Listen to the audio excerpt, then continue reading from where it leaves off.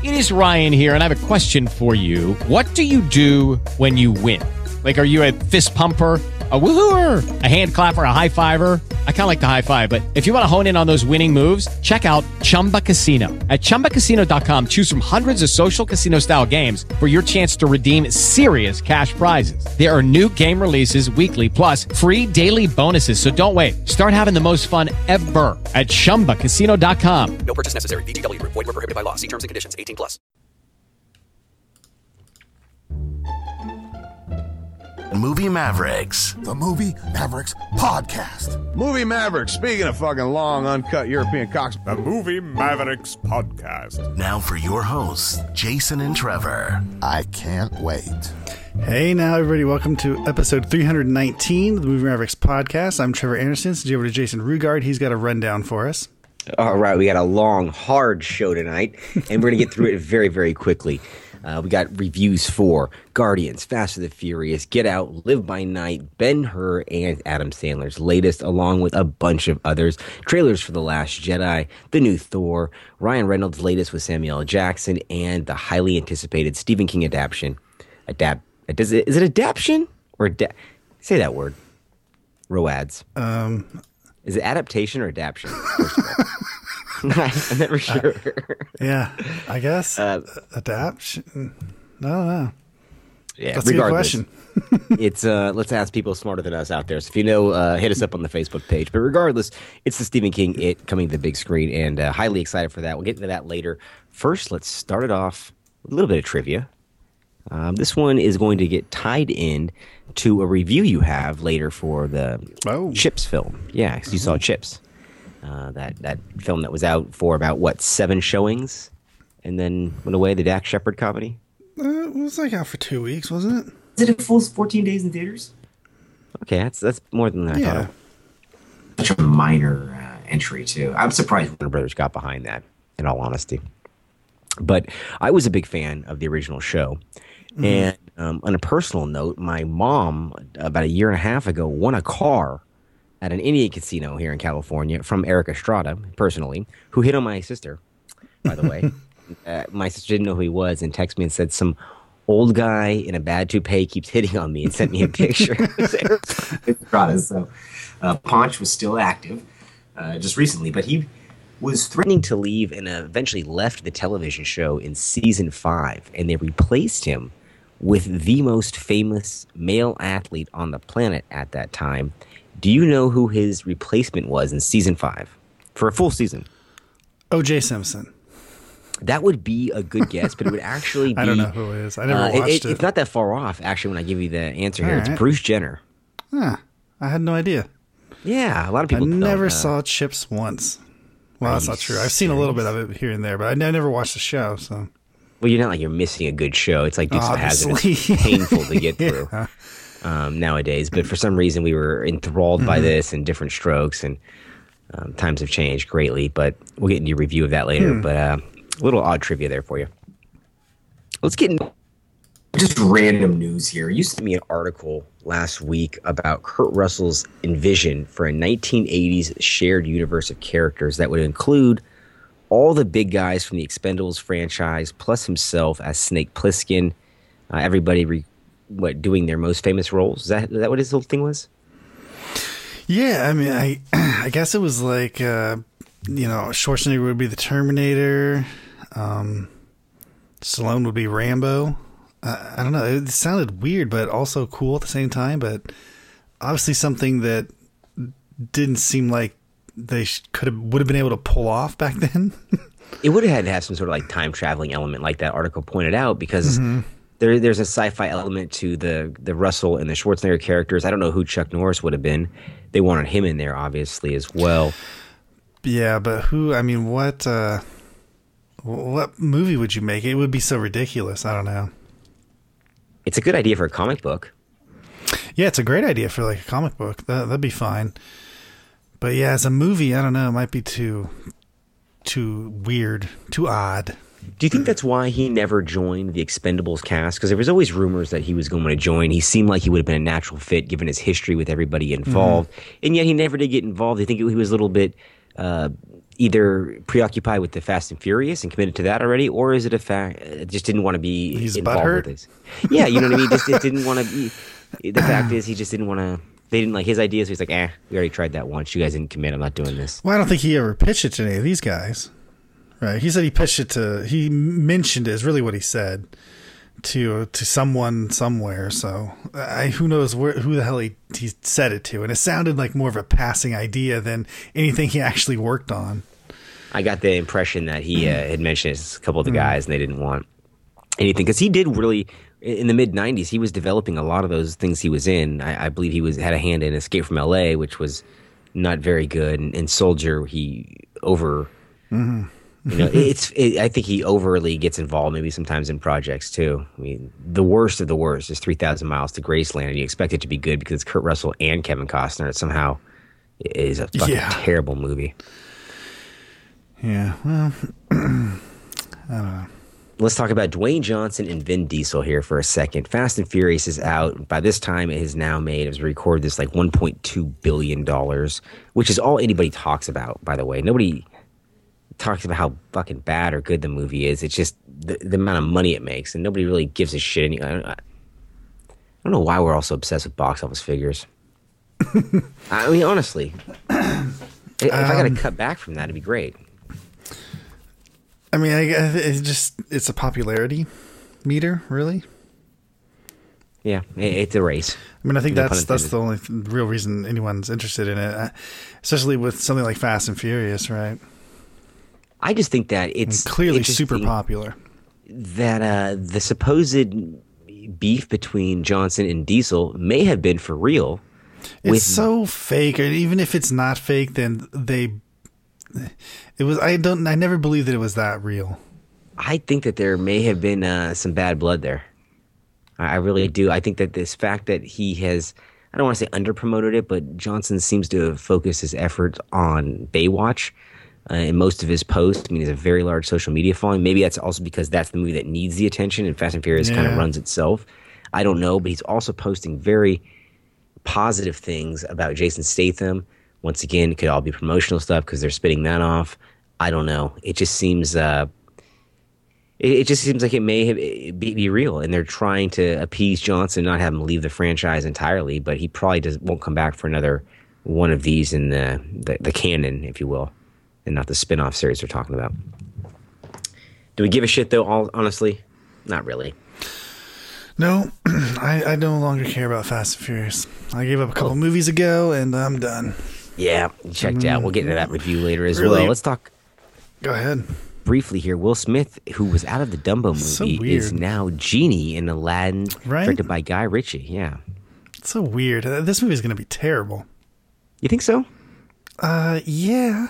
Why? They were recording Kevin Hart before Will Smith. It's what they're going for. Why not get, one of the best in the business? Will Smith is Genie?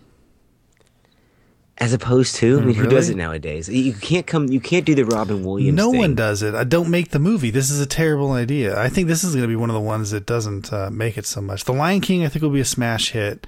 This one, they're going to have some problems with.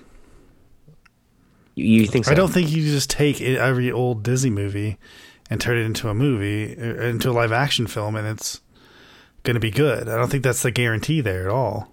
And yeah, without Robin Williams doing this, the property itself, that's what damn near. I mean, he is Genie, So if you're going to replace him, and plus with someone like Will Smith, who is not even close to Robin Williams, right? I'm not even talking about like a level of goodness, but just not. It is just so totally a different person, right? So now you're going to go in a completely different direction, which means now you're not really remaking it, or you're not really casting it in the same mold as they have with the past ones.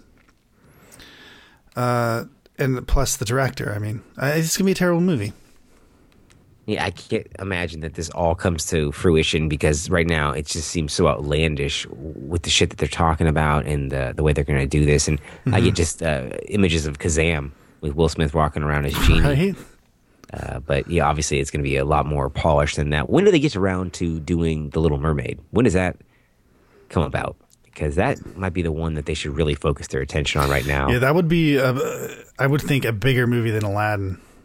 Yeah. Well, no, because Aladdin was the bigger hit maybe at the box office. Not anymore. I mean, I really think that if you came out with both those this year, Little Mermaid would outgross Aladdin.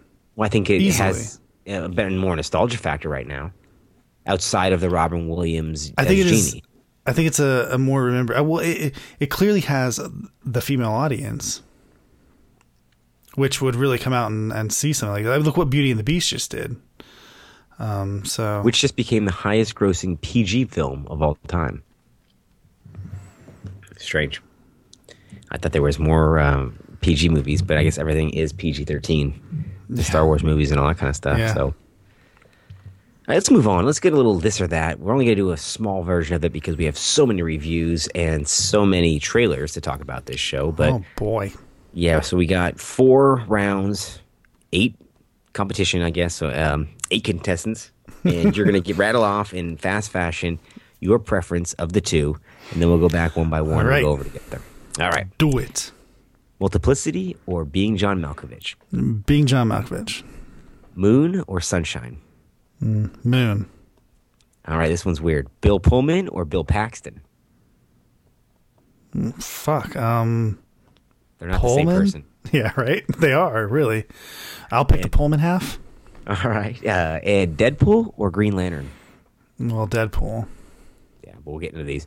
Let's go to talk about this. Multiplicity and Being John Malkovich. You said Malkovich, which is the right answer, of course. But Multiplicity isn't. There's a right answer? I think that's for sure the right answer of these two because it's just a better film. It's a movie. You know, Multiplicity, I feel like is more of an idea, and it doesn't flow very smoothly in some parts. Yeah, it's a bit stuck. It's long for comedy too. I think I rattled off this to you that I did not enjoy my DVD that is pan and scan still. How do you get a pan and scan DVD? I don't think you can get this movie in non-pan and scan. It's a weird thing they got going on. Unless maybe you can buy it. Maybe you could buy like an HD version of it, but you can't. There's no Blu-ray.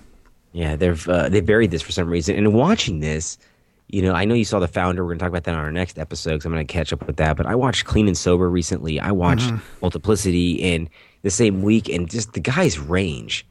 It's just he's so good. He is so fucking good. And this is before he was. I mean, Clean and Sober is a glimpse of the actor he would.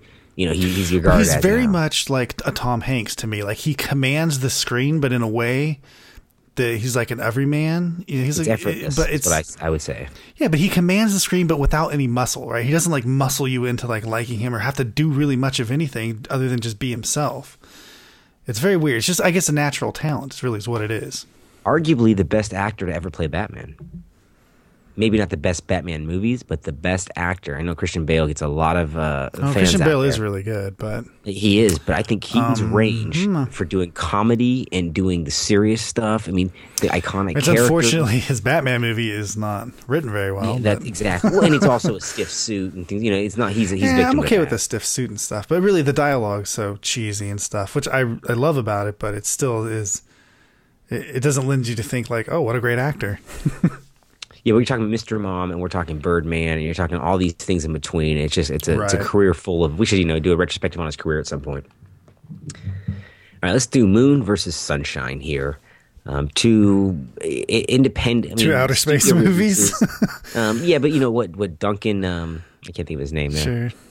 And Danny Boyle, obviously. I think Sunshine should be seen. Is both you? Which one did you pick, by the way?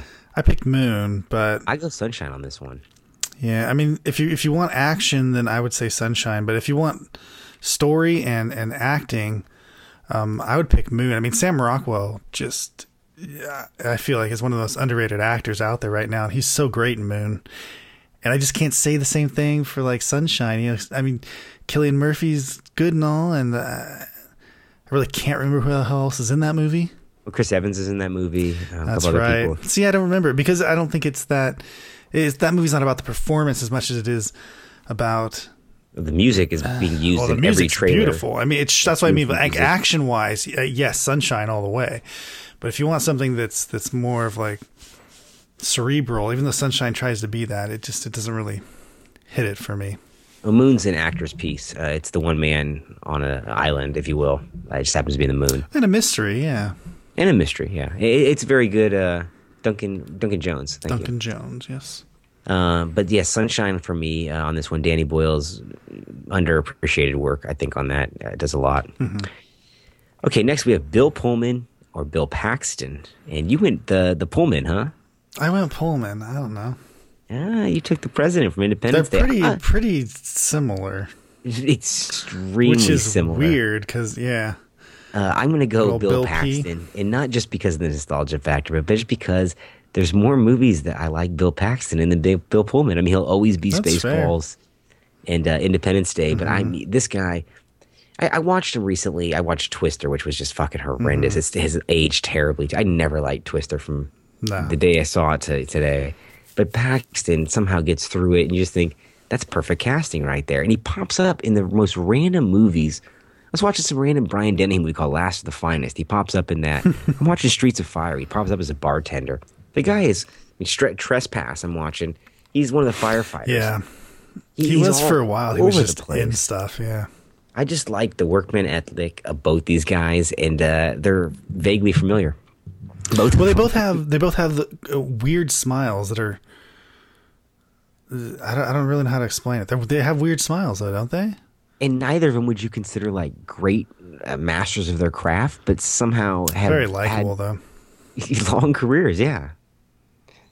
Okay, next we got Deadpool or Green Lantern, the Ryan Reynolds films. Of course, the right answer is Deadpool. You said this, but doesn't it make you kind of appreciate Green Lantern a little bit? As I just rewatched Deadpool, and I just thought Green Lantern's not as bad as everybody says it is. You know what though? But you have to admit that on first viewing, when I saw it in theaters, and when you saw it in theaters, we both agreed it was a big pile of shit. But I tell you, I own the damn thing on Blu-ray because I actually really like it on home video. It plays better. Fucking fantastic. Yeah, it really is just a fun little flick. Yeah, and I'd watch a sequel at this point.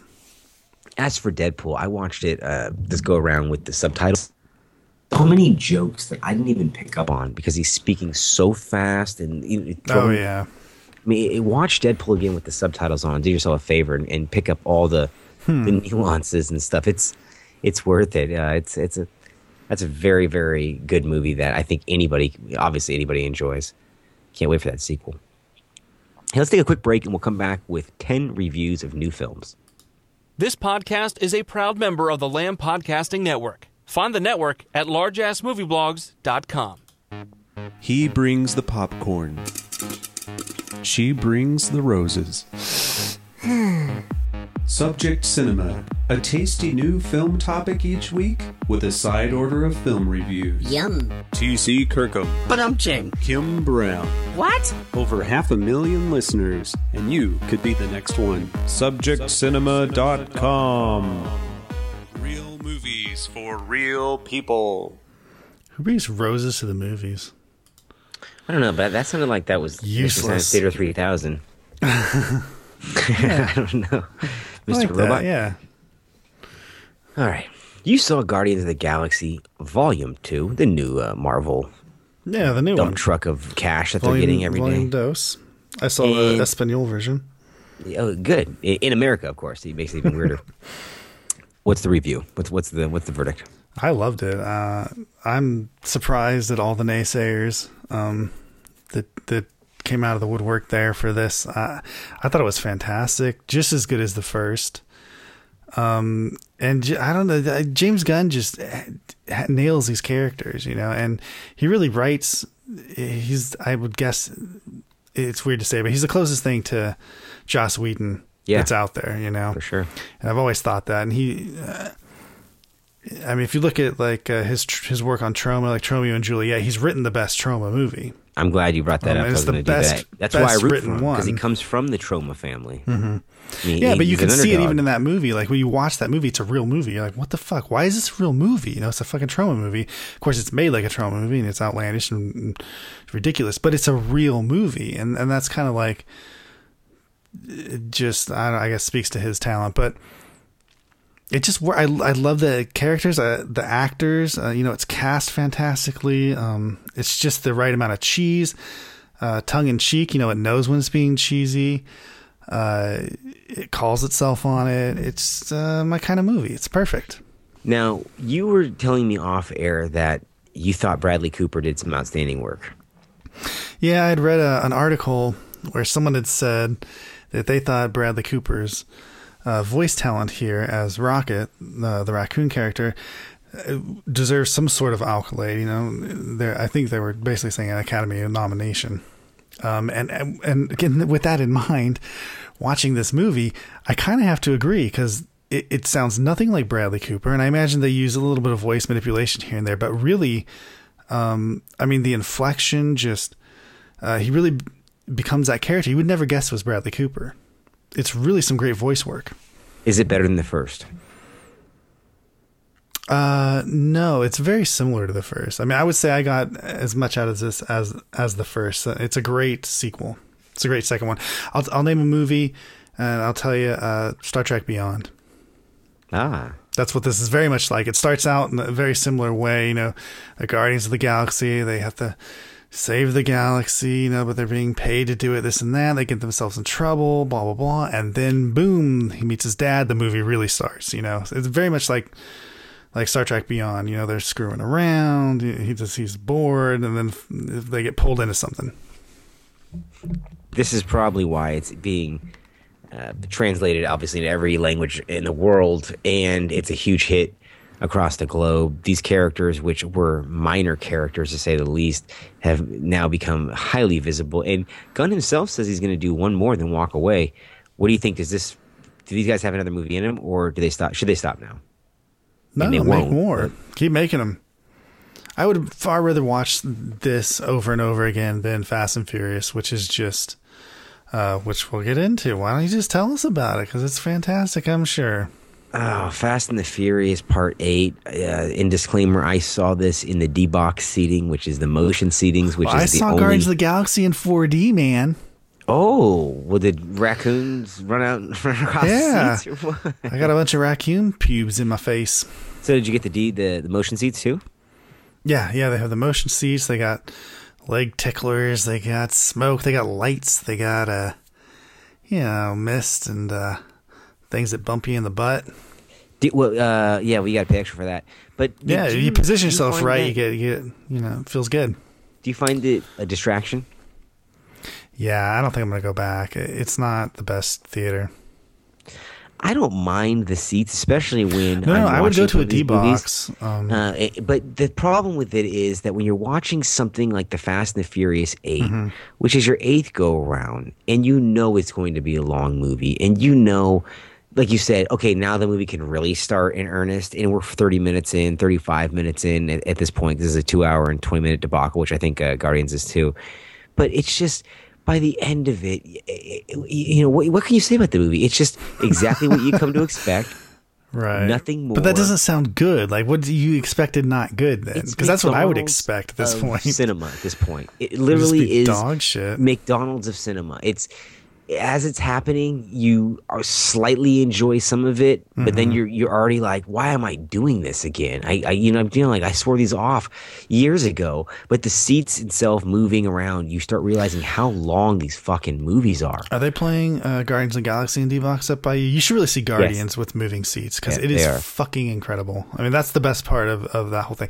There's a ton of spaceship flying things. Okay. Well, that might be worth it. So the 4D was really good with the moving seats with that. But we're still talking gimmicks, and without the gimmicks, Guardians would hold up, and exactly, Fate of the Furious would not. Yeah. And that's what it comes down to. Now let's talk about a movie that I think is on my I know is on my best of the year list, and that's Get Out. I think this was one of the smartest, most interesting, and stayed in my mind for days after. What did you think of Get Out? Well, not to hurt anyone's feelings, but I was a little let down. Really? Yeah, this movie's extremely slow to start, and really, I'm waiting for the whole movie just for the end of it. And the whole first 2/3 of this movie, I just thought I was bored. Wow, you're a horror fan. I thought you would get into this one. It wasn't scary, and it wasn't thrilling. It wasn't suspenseful. It had small moments of weirdness. We were like, oh, that's weird. and then nothing would happen. Nothing would ever come of it because this movie is so like focused on that one payoff, and then there's actually like 3 payoffs at the end, right? Right. Kind of leading off of the big one. But it's so focused on that it doesn't pull anything else into it. It just doesn't have any time or energy, I guess, to just do anything else. And if it can't hit that too soon, right? Or else it's over. So I don't know. It took too long to get there. So you didn't hate it, but you weren't all that amused by it. You weren't that blown away by it. Yeah, exactly. It's a good movie. I don't have a problem with it. I just thought that it wasn't, I don't know, like you just gave it a glowing review, but I would ask you then what, like, not talking about the ending, which is awesome, but just the first half of this movie, what does that do for you? Were you scared? Do anything until but I was trying to put things together and figure things out, and it was one step ahead of me the entire time, I felt. And then later I realized, okay, this is why she didn't want the cop to see. Well, I kind of figured it out, but it's unfair because you can't figure it out. Yeah, it doesn't play fair, but that's why you're trying to figure it out. Well, it so doesn't play fair that when it reveals the actual plot twist to you, it has to reinforce it later on. Yeah, I know. It goes on a little bit long there at the end with his friend trying to find him, and I think some of that humor is not always, doesn't land always correctly, but I really it's so ridiculous after you find out what's going on, right? Still on my top 10 of the year so far. Or maybe my top 5 of the year so far. It's been a bad year. Let's talk about Live by Night, which is technically a 2017 release, but it really is a 2016 release because it had a minor Christmas Day release. It was supposed to be an Oscar hopeful. That did not pan out. What happened with this movie? Can you see why? It is horrendous. It's not horrendous. Come on. Yes, it is. You're being way too kind on this. I don't know what you would have liked about it. It's so I think you're being way by too the harsh numbers. on it. Oh, not even close, man. First of all, I just listened to the opening dialogue and the ending dialogue. And that really says it all about this movie. Not only that, but how by the books can this movie be? I mean, really? It's like by chance all these things are supposed to have happened.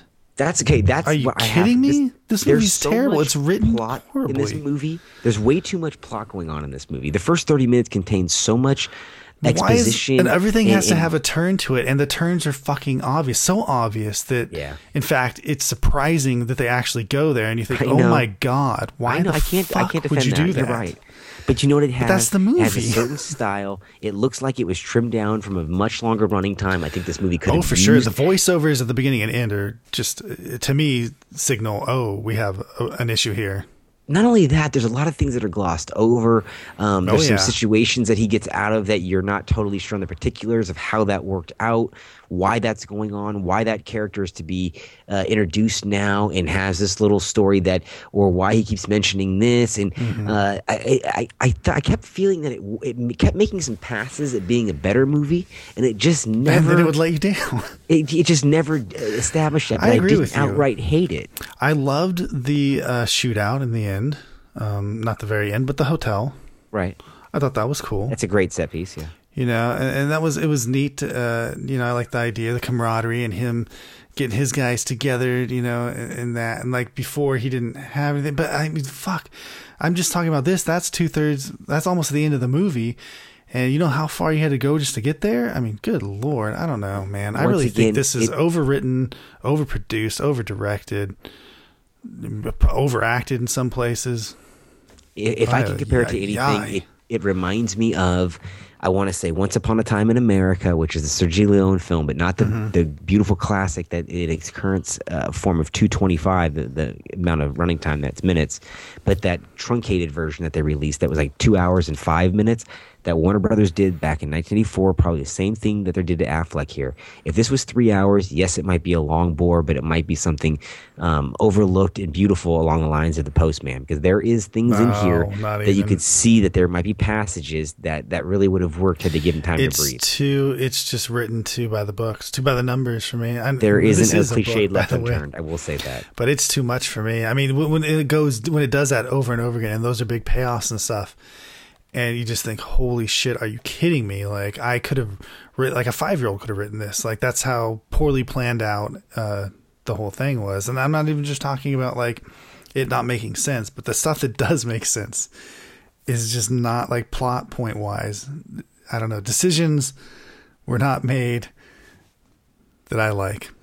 I don't know if it was rushed to get done between Justice League and What's Batman. A book, right? Yeah, it is. But right. I never read the book, so I don't know how much. How much do you blame on the book? Well, judging by Affleck's previous work, which one of was adaptation, or two of his previous films have been an adaptation of the same author's books, I got to feel that it's probably Affleck's or Warner Brothers' fault here, and somebody did something here, because this feels like a cocktail that was not made right. Yeah. Let's talk about a very successful film, in my opinion, something that was on my top, maybe I think my second favorite film of last year, La La Land, and I felt crazy when I told you this, but did you like it? Yeah, it's basically an awesome movie. I mean, it's fantastic.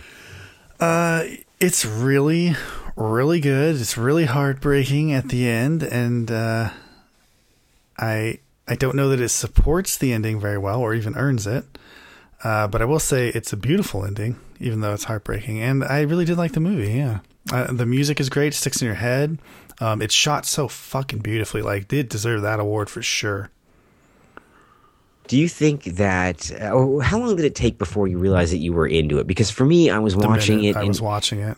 Really, because it started off to me, and they got out of their car and started singing and dancing. And I thought, oh, this is going to be long. But by the end of that song, really, that's such a good song. Yeah, yeah, I know. By the end of the song, I thought, okay, I'm ready to roll here. And didn't it make you creatively inspired in a lot of ways too? And just the loneliness of yes, exactly, being and creative. It's written so well, man. I mean the whole, just if you were to take like just a simple little thing out of it, like the talking over the music, right?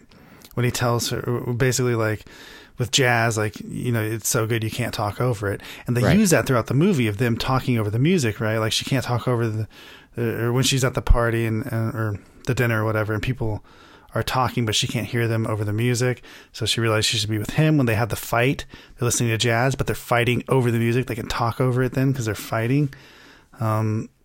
Like that kind of stuff's throughout the movie, and that's just, to me, like, those are the little brilliant I don't know, things. Well, I mean, even the nods to Casablanca. I mean, you're talking about the ending there, not to give things away, but they make a visual sure, one. And throughout the movie, yeah, right. And nods to other movies, yes. How fucking talented are they? And I love the idea of the old style with the new. Like, it takes place now, but it's clearly 1940s from the heyday of musicals. Mm-hmm. Yeah, post World War II, boom era, and they do it so perfectly. You don't even it's seamless. You don't even really realize it, And there are parts that to me that I don't like musicals generally, because, like, I don't like when they go, like in this movie where he's walking her to her car. And they stop at the bench, and then they do a little dance and stuff. Because I hate that kind of shit, but it's so fucking good in this movie. Because it's supported by so the good. story. Then the whole the planetarium shit. I would hate that in any other musical. Beautiful in this. So this was. Well, even the montage of him, the kind of Star is Born montage where he goes into the fame and becomes a boy band or whatever it may be. Right. You're like, that kind of stuff is done so well that the second the movie starts, though, you just feel like you're in the hands of a master, somebody that clearly knows what they're doing. Mm-hmm. And that every shot is composed. Everything is there for a reason. I mean, you picked up on things I didn't even pick up on clearly about, with the talking over music, and I picked up. Yeah, I'm gonna have to watch this movie again because I bet there's more of that in there. Oh, I'm sure there is. I mean, but just the loneliness of being in LA and giving up things and the quitting and all that stuff. But like the intoxication of being around creative people as well, and how creative people can. Right. really live together, and they're both. Yeah, that to me though, they didn't show that well enough in this, right? It landed a little late in the story for me, but it's still there. I think. Then, but it wasn't powerful enough. I mean, there's no reason why he couldn't go with her and still be making a name for himself, right? I guess I just don't see why they couldn't be together and get what they wanted, especially in a movie, in a made-up world. You really kind of have to sell that a little bit more than what they did. They just kind of said, we can't do it. At that point, the goodwill has built up so much if you're going with this movie. But the payoff to that is so, you have to admit, is one of the... It's great. A fantastic sequence at the end of this movie. It's just one of those sequences where you're just like, wow. And then to use that same melody over and over again and have it be as impactful and as powerful, maybe even more powerful as the movie goes along, it's pretty incredible.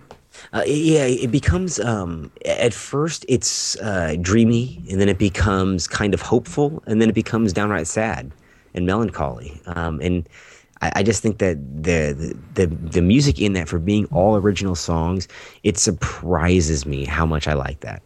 Because typically I don't like musicals that even have cemented songs that are like award winning and are in the Great America Songbook or whatever it may be. Things that are outside of Grease or this. I'm not a Les Mis fan or things like that, or Phantom even. I've seen these things. They're in San Francisco. I like Phantom, but I mean, I'm not. It's like I'm going to listen to Phantom. This is actually music I could listen to. Right? This is music that you can just go about humming and find yourself like replaying in your head and stuff during the day. It just made me intoxicated on cinema. Yeah, that's the best way I could say it. That's a good way. And then a movie that stole that thunder right away was Ben-Hur, the new reboot. Ben-Hur over? Did you ever see the original Ben-Hur? Yeah. I don't recall. Is this one better? Well, let's talk about this. Do you recall it being overly? I don't want to say biblical because the story is a biblical story, but do you recall? Did it have scenes of Jesus of Nazareth on the cross and being crucified? I think so. Did it? I don't recall that at all. You might have to look that up, but I kind of think. Okay, then maybe I'm way off base here, but I just felt like this was, obviously produced by Mark Burnett and Rona Downey, and they're the people behind a lot of these biblical epics, including the Bible, which was the big TV movie. And there's nothing wrong with this movie. In fact, it's actually a very well done movie. It's directed nicely. It goes about its pace. It's much there's a better. Crucifixion scene in the Heston one. Well, then this is right on. This is a pretty faithful remake then, and it's at times a thrilling remake because it has that chariot sequence, which is still a big set piece.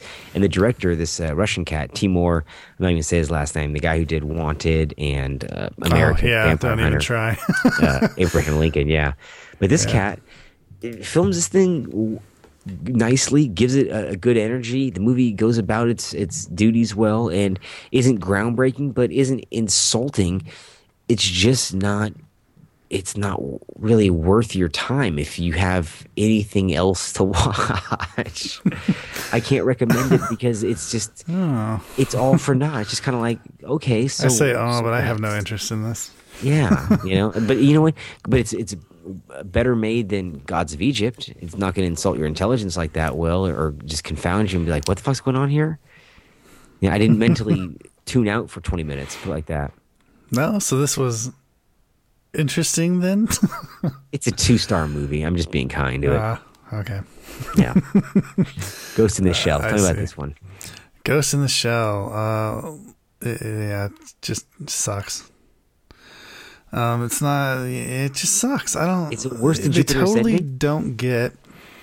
I thought so. Just because Jupiter Ascending is, at least you don't know what's going on. I mean, this movie, all you're doing is, of course, holding it up to the anime, of which it totally doesn't understand what made the anime good. All right, just as we said, this movie is so fixated on being a Hollywood movie that it misses the point of what made the anime so fantastic. And even though it does have scenes from that in it, it goes way off base. It probably goes more into the manga than the anime did. I mean, the smartest thing the anime did was to cut a lot of the shit out that's in the book, which is ridiculous stuff and just stupid. It just has nothing to do with anything. It's just like dumb robot shit, and it's in this movie. It's just like, why? Who cares? They totally take the bad guy here and just make it nothing. I mean, they make this a revenge movie is what they make it, instead of a movie about who, like, what consciousness is. Right? This is a movie where someone was wronged and that they figure it out. I mean, I'll tell you, I would rather, and have in fact seen oh God, and I can't remember the name of it. Aeon Flux. Thank you. You seen exactly what I was going to say. I've seen that more times than this. That at least tries to do more than just be a stupid action movie, even though it fails. But that is a better movie than this. Whoa. And that is really sad to say, but it is. And it's not that it's better made. Clearly there's more money in this. The action sequences are better and things. But fuck, watch the anime. The action sequences in the anime are better than either of those movies. But yeah, as far as the movie goes, it just utterly fails, like miserably. It's just not good. It's not fun to watch. Yeah, it obviously is a big bomb all over the world, and audiences have stayed away for various reasons. And I think the underlying reason is for everything you've just said. I'm not a fan of the anime or the manga. I will not be seeing this movie. You have to be a fan of the anime. So good. I'm not a big fan of anime in general. I mean, I saw Akira. I saw this. I think what was the Ninja? I don't watch one? A lot of anime either. Yeah, Ninja Scroll. That's the one I liked. Ninja Scroll is pretty good, but it's not as good as Ghost in the Shell as far as writing goes. If you're interested in that, I mean, I guess if you want like the sex stuff, you sure. Is it the hentai? Hentai stuff? There you go. That's the Trevor watched stuff. a little hentai before we went on air. Monster dicks. Not what I saw. I don't know, but I'm talking about the tentacle dicks. You know. Hey, that's not minced words. That's what you saw. Let's talk about Sandy Wexler, the new Adam Sandler comedy on Netflix, which we incredibly couldn't believe that it was 131 minutes long. I didn't make it through this. Yeah, you only went through, 10 minutes or so? I made it through 20 minutes, I think, before I turned it off. It was really boring. How did you make it all the way through? I found it to be slightly charming. I have a somewhat of a guilty pleasure soft spot for this movie. I'm giving a recommendation. Don't do it, folks. I'm doing it. I'm being kind. This one, because I'm a retro 90s, 80s junkie, and this was set in there, I just like small little bits that were in there. I mean, some of them or most of them are very broad and don't land well, but this one, in the end, won me over. You know what it reminded me of was Broadway Danny Rose, which has been very compared to this. And he even has the Woody Allen kind of shtick going with the glasses. And I didn't find this character nearly as annoying as I found Bobby Boucher and Little Nicky and some of his other quote unquote characters. But I liked Little Nicky as a movie way better than this. I actually like this more. You're crazy. This movie is super boring, and I think that. I think a lot of people would agree that it's not good. I think most people would. I'd say that it's his best that he's come to Netflix with yet, with the Do-Over being a close second and Ridiculous Six being the outright worst. Yeah, I think that his Netflix stuff has been a real disappointment in general. I'm excited that his next film is going to be with Ben Stiller, directed by Noah Baumbach, which sounded very interesting, drama, and Netflix just picked that up for distribution. So, love Noah Baumbach's films. We'll see. I do too, but we'll see. I mean, Netflix's big problem is that they don't have any quality control on their stuff, right? Because it doesn't matter. Like they get these movies don't have to make money the way that other movies do. Right, which is why so I they tried can put to out any shit they want. Movie, Handsome, and it's just good luck from that. Did you watch it? No, that to me was worse than Sandy Wexler. I couldn't get through that. It looks terrible, but I do want to start watching. Well, it's just like fuck. I started watching Sandy Wexler. I get pulled into these things all the time. I do like movies like that, but these ones are just. I don't know. To me, they just lack that quality. Like, I guess you picked up on it that they had that 90s stuff because they do feel very 90s, like straight to video type stuff. Yeah, retro thing for me is basically what it is, and I got the kick out of this one because it acknowledged that. I mean, even just he's walking down the street and like there's billboards for Time Cop in the shadow behind him. I'm just I'm just looking at that and like, somebody threw me through the trouble of redressing that or digitally putting that in, and that's accurate to the time he's supposed to be. So you were high when you watched, is what you're saying? Well, obviously, the Sandy fucking Wexler. I'm just looking at the Time Cop posters and shadow posters behind him. To be honest, there's a movie on. Ben-Hur. They had Time Cop posters behind Ben-Hur. That movie is not accurate at all. I will have you know, though, I did not smoke any weed before I watched The Passion of the Christ, but I've only seen that movie one time, and it was in a theater, and I do not want to see that movie again or go through that experience again. But let's talk about Don't Breathe, which is another, I thought, outstanding, not horror film, but more of a suspense I'd say film. a horror movie. I'd say an outright horror movie. But yeah, definitely suspenseful. This Don't Breathe to me is what Get Out should have been. You know, this hits all the buttons and the numbers, and just, you know, it does everything it needs to do to be exciting, scary, suspenseful, horrific at times. Yes, the turkey baster.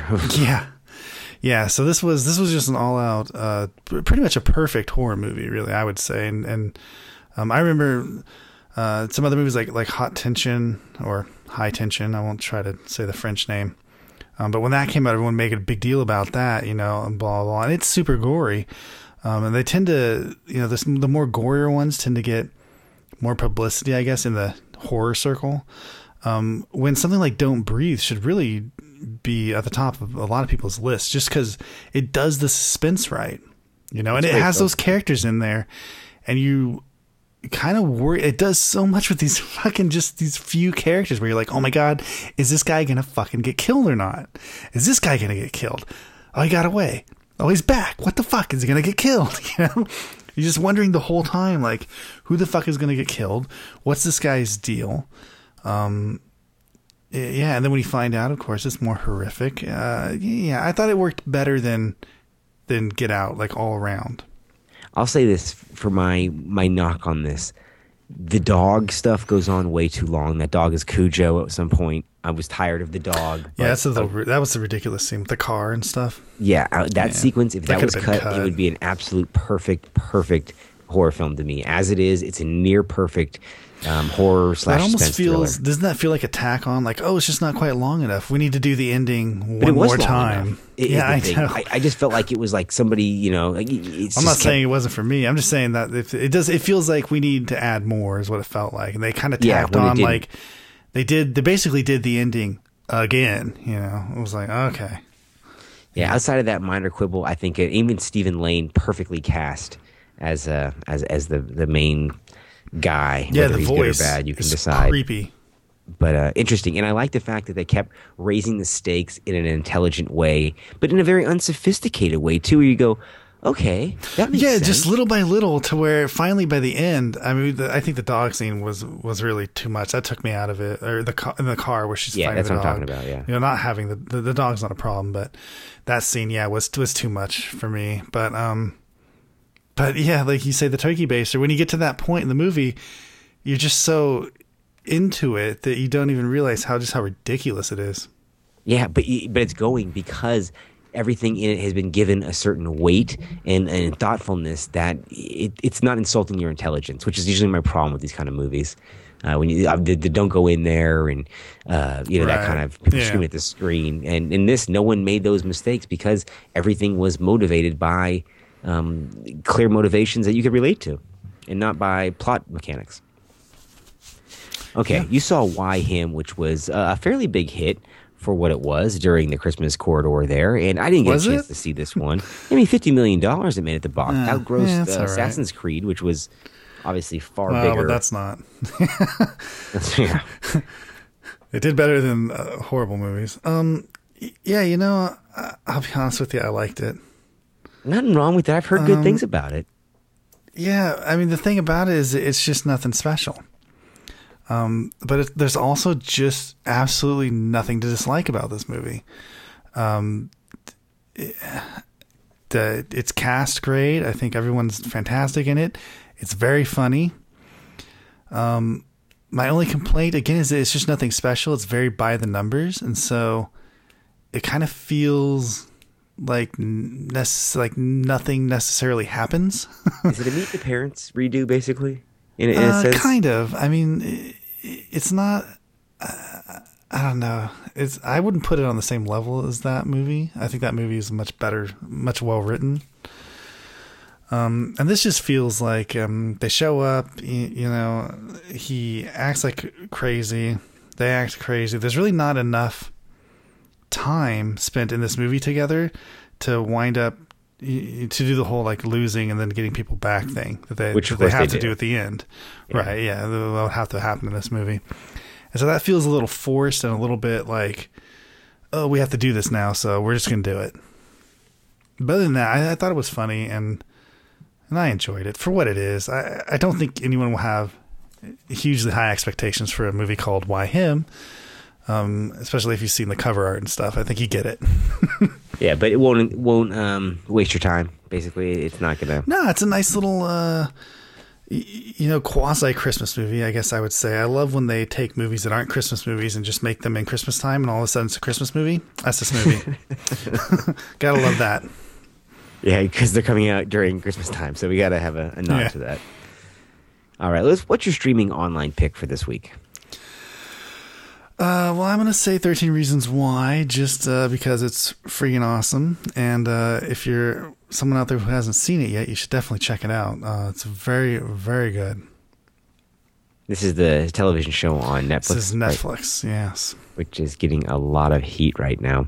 My pick is also a Netflix, but mine is Sandy Wexler, and I, unlike Trevor, think that this is one of Sandler's more pleasant efforts to be released on to Netflix. I think that his last big screen film, which was Pixels, was really overlooked by people for whatever reason. And that movie's good, but that movie wasn't on Netflix. No, but that movie itself is better than I thought the last Ghostbusters, and it was very similar in a lot of ways true. to that.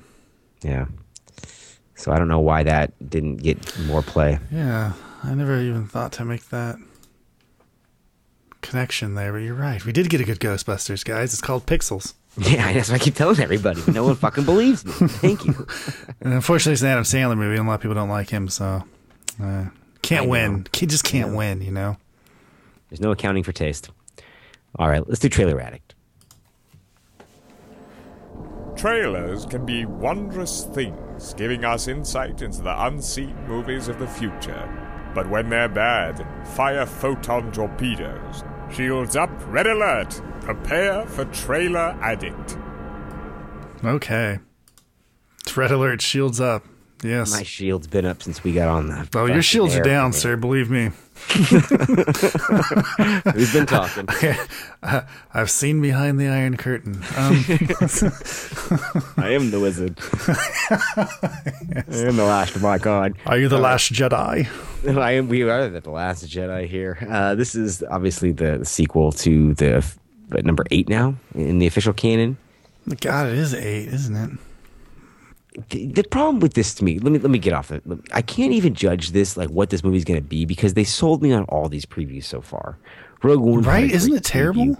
That had, nothing to do with the movie. So I don't even trust that this is anything to do with them. I don't even know what this is, but it just looks like I want to live in it. So I don't know what to say here. It looks awesome, but it's not very trustworthy. Half of it's the fucking music, I'm just going to throw that out there right now. I'm pretty sure they could cut damn near anything together with the Star Wars music, and I'd be like, oh, Star Wars looks good. But it's also, landscapes during golden hour. It's space battles. It's lightsabers. It's all this kind of shit. It just looks fantastic is what it is. And I know that it is not going to be. I just know it because I, unlike so many other people, just do not like these Star Wars movies anymore. They're not good.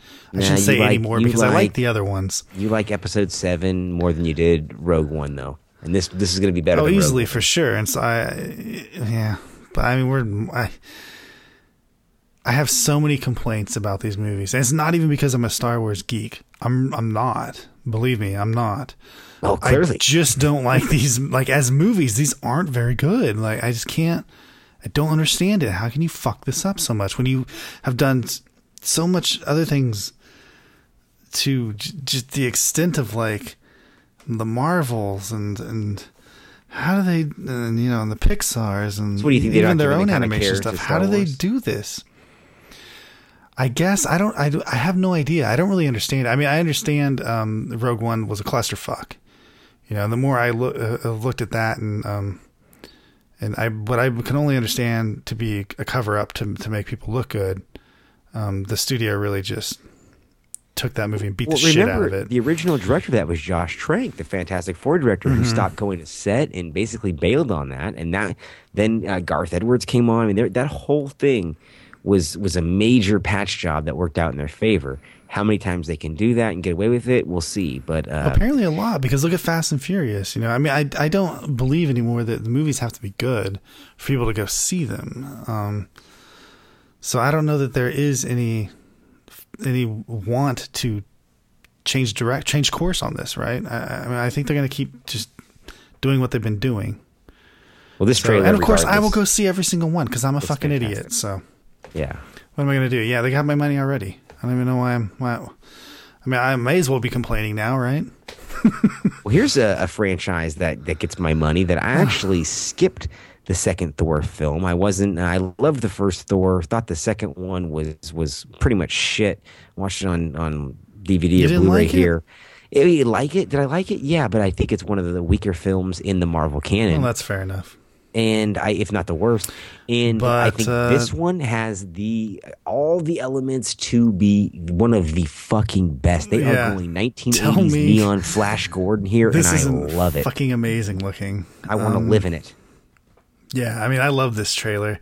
I think the comedy works. I love the idea of him as the fallen god, Yeah. I mean, I agree. I think this looks fucking awesome. And the thing about this is that, again, like with Last Jedi here, but they haven't given away hardly any of the plot. And you really want to see it.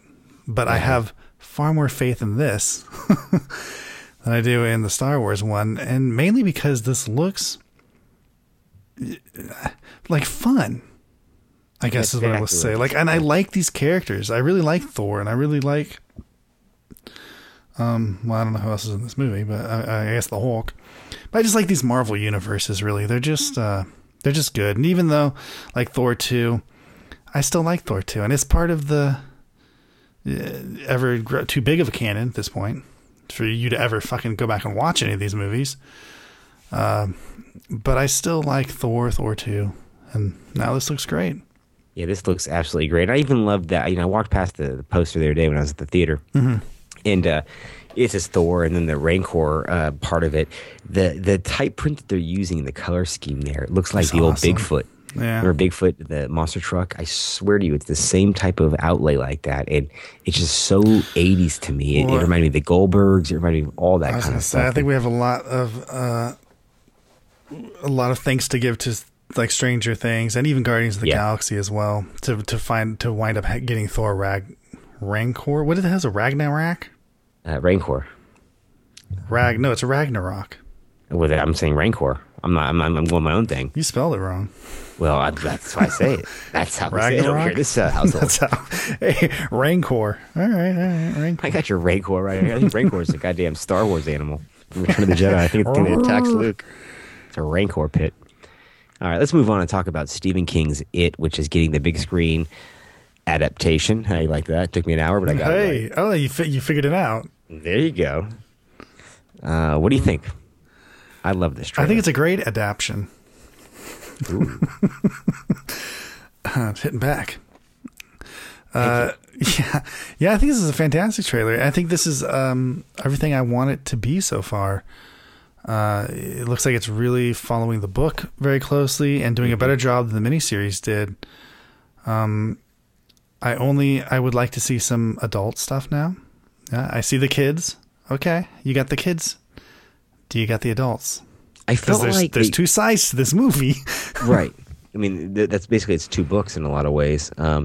And I felt like they focused overly on the children in this trailer because of that Stranger Things kind of connection, like you just mentioned before. That could be true. It does feel that same way. But there are two. I mean, the adult side of this is just as important as the kids stuff. Yeah, I think it's more important. It's to me, it's the horror of the high school reunion in a way gone bad. Of that shared group secret. Having to come back and stuff, right? Yeah. And then having to get together with people that. So I hope they don't only focus on the kid stuff, because I thought as good as this looked, I was like, I'd like to see what they're doing here is the grown-ups and who they transform into and getting that call and, like, where's the roundup call? Where's that scene at? It's also nice not to have that. And maybe there'll be, or as much a reason as not to show it for me to go see it, to experience it firsthand rather than, seeing it in the trailer. Yeah. I don't know. I mean, how long is this movie? Because there's so much. I hope it's 3 hours and 48 minutes. I was going to say, in there's so much. Like, how, and when you see this trailer and you're like, oh, there's that, this is all the shit that was cut out of the fucking miniseries. Like, if the miniseries couldn't do this, what the fuck? Well, I mean, even the Dark Tower we're going to be talking about next show and all that kind of stuff. I mean, where are they fitting in all, what happens here? So, I feel like it's, 1992 again, and we got Stephen King films coming at us. Don't they feel, and doesn't this feel like a fucking 90s movie? I love it. And so does the Dark Towers. Oh, I love it. Love it. Let's talk about The Hitman's Bodyguard, the Ryan Reynolds, Samuel L. Jackson comedy. I love action comedy. This looks exactly what I want to see. This looks hysterically fun. Both these guys. Yeah, it really does. It looks like, it reminded me of when Samuel L. Jackson failed at doing that movie called The Man. Remember that? Thank you. That is exactly what I was just going to say. I had that queued up in my mind to say the exact same thing. Yes, and they play off the same thing. Right. Which is basically themselves, I mean, this is basically making fun of Samuel L. Jackson and Ryan Reynolds just as much as that was Eugene Levy and Samuel L. Jackson. You're right, yeah. Yeah, that's what I thought the whole time. But this was better. Yeah, well, because obviously Ryan Reynolds is one of the most underrated comedic minds right now. We'll see if it's better than Taxi. I don't know. Yeah. That's the one to beat here. That's the bar I'm setting. So I think it'll be a good movie. Don't pick the low-hanging fruit or anything, huh? Well, it's got Lionsgate and Millennium Films behind it, so we're bound to be disappointed. Yeah. I'm surprised that this trailer actually works because this might be the best show they've ever cut. That's true. This is definitely not a Lionsgate trailer. No, there's no false CGI or any like snake or any of that kind of shit going on. Yeah. No, I thought this was funny, and yeah, it seems to play to everyone's strengths. So, and typically when you would hear that Whitney Houston song, and you just think, oh, how pat is this? But it works here. You got to admit the posters, like their fake poster they did of the Bodyguard. It's all hysterical with Ryan Reynolds carrying Samuel L. Jackson. I think Ryan Reynolds has been in obviously a number of comedies, but two have been really overlooked in his career, and I'm going to name them briefly. One will be Just Friends. Yes. I've named that obviously very much. Love that movie. But the other is The Change Up with Jason Bateman. I don't think that movie gets enough credit. It's a very funny movie. It's okay. You don't think so, huh? I don't think it's a very good movie. Do you know what movies I won't say recommended it's to me by not girls? unfunny, but I just all the time. Every female in my life I've ever known since it's come out has been like, "You haven't seen that movie? You've got to see that movie. So it must be fucking good." It's definitely Maybe. Yeah, which is a fantastic movie. Well, there you go. What are you hanging out with all my ex-girlfriends? Hey. No, I just watch movies. Yeah, no, yeah, that really is a good movie though. Is it? Okay, I will check that out though, because I mean Ryan Reynolds is he's really one of the shining movie stars out there right now. I mean, I would watch a lot of movies he's doing. Would you go see a Ryan Reynolds movie just because he's in it? Is he that big of a star right now? Or does it have to be the right Ryan Reynolds movie? Like, yeah, it would have to be the right one. I mean, he's already been in some shit that no one's seen. No, I know. I mean, I'm watching. I mean, just the last week I watched Criminal and Selfless, and I was like, my God, yeah, it's like there you go. I mean, he's already done stuff that I feature didn't go see. So yeah, it's got to be right. He still doesn't get. I don't. And again, who's at fault, right, for picking these fucking roles? Is it just what's offered to them, or do they pick this shit? Because yeah, those two movies. I mean, Selfless and Criminal. You'd have to wonder what the fuck they want to work. What? You know, I heard Samuel L. Jackson one time say, "I'm an actor. I want to act. I don't want to sit on my house all and be on set 3 weeks out of a year." I mean, there's got to be something better out there, especially for someone as charismatic as Reynolds. Although to be fair, he's ruined plenty of movies all on his own, so yeah. All right, well, that's going to wrap up episode 319 of the Movie Mavericks podcast. We want to thank you guys for joining us. As usual, you can check out our past podcasts on moviemavericks.com, iTunes, Stitcher, or wherever else you may be getting these podcasts from. Speaking for Trevor Anderson, I'm Jason Regard, and we are the official Movie Mavericks. Oh my, another magnificent episode has come to an end. If you're craving more, set your destination to moviemavericks.com, Warp 9. Engage!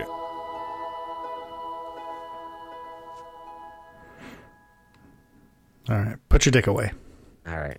With the Lucky Land Slots, you can get lucky just about anywhere. This is your captain speaking. We've got clear runway and the weather's fine, but we're just going to circle up here a while and get lucky. No, nothing like that. It's just these cash prizes add up quick. So I suggest you sit back, keep your tray table upright, and start getting lucky. Play for free at LuckyLandSlots.com. Are you feeling lucky? No purchase necessary. Void where prohibited by law. 18+ terms and conditions apply. See website for details.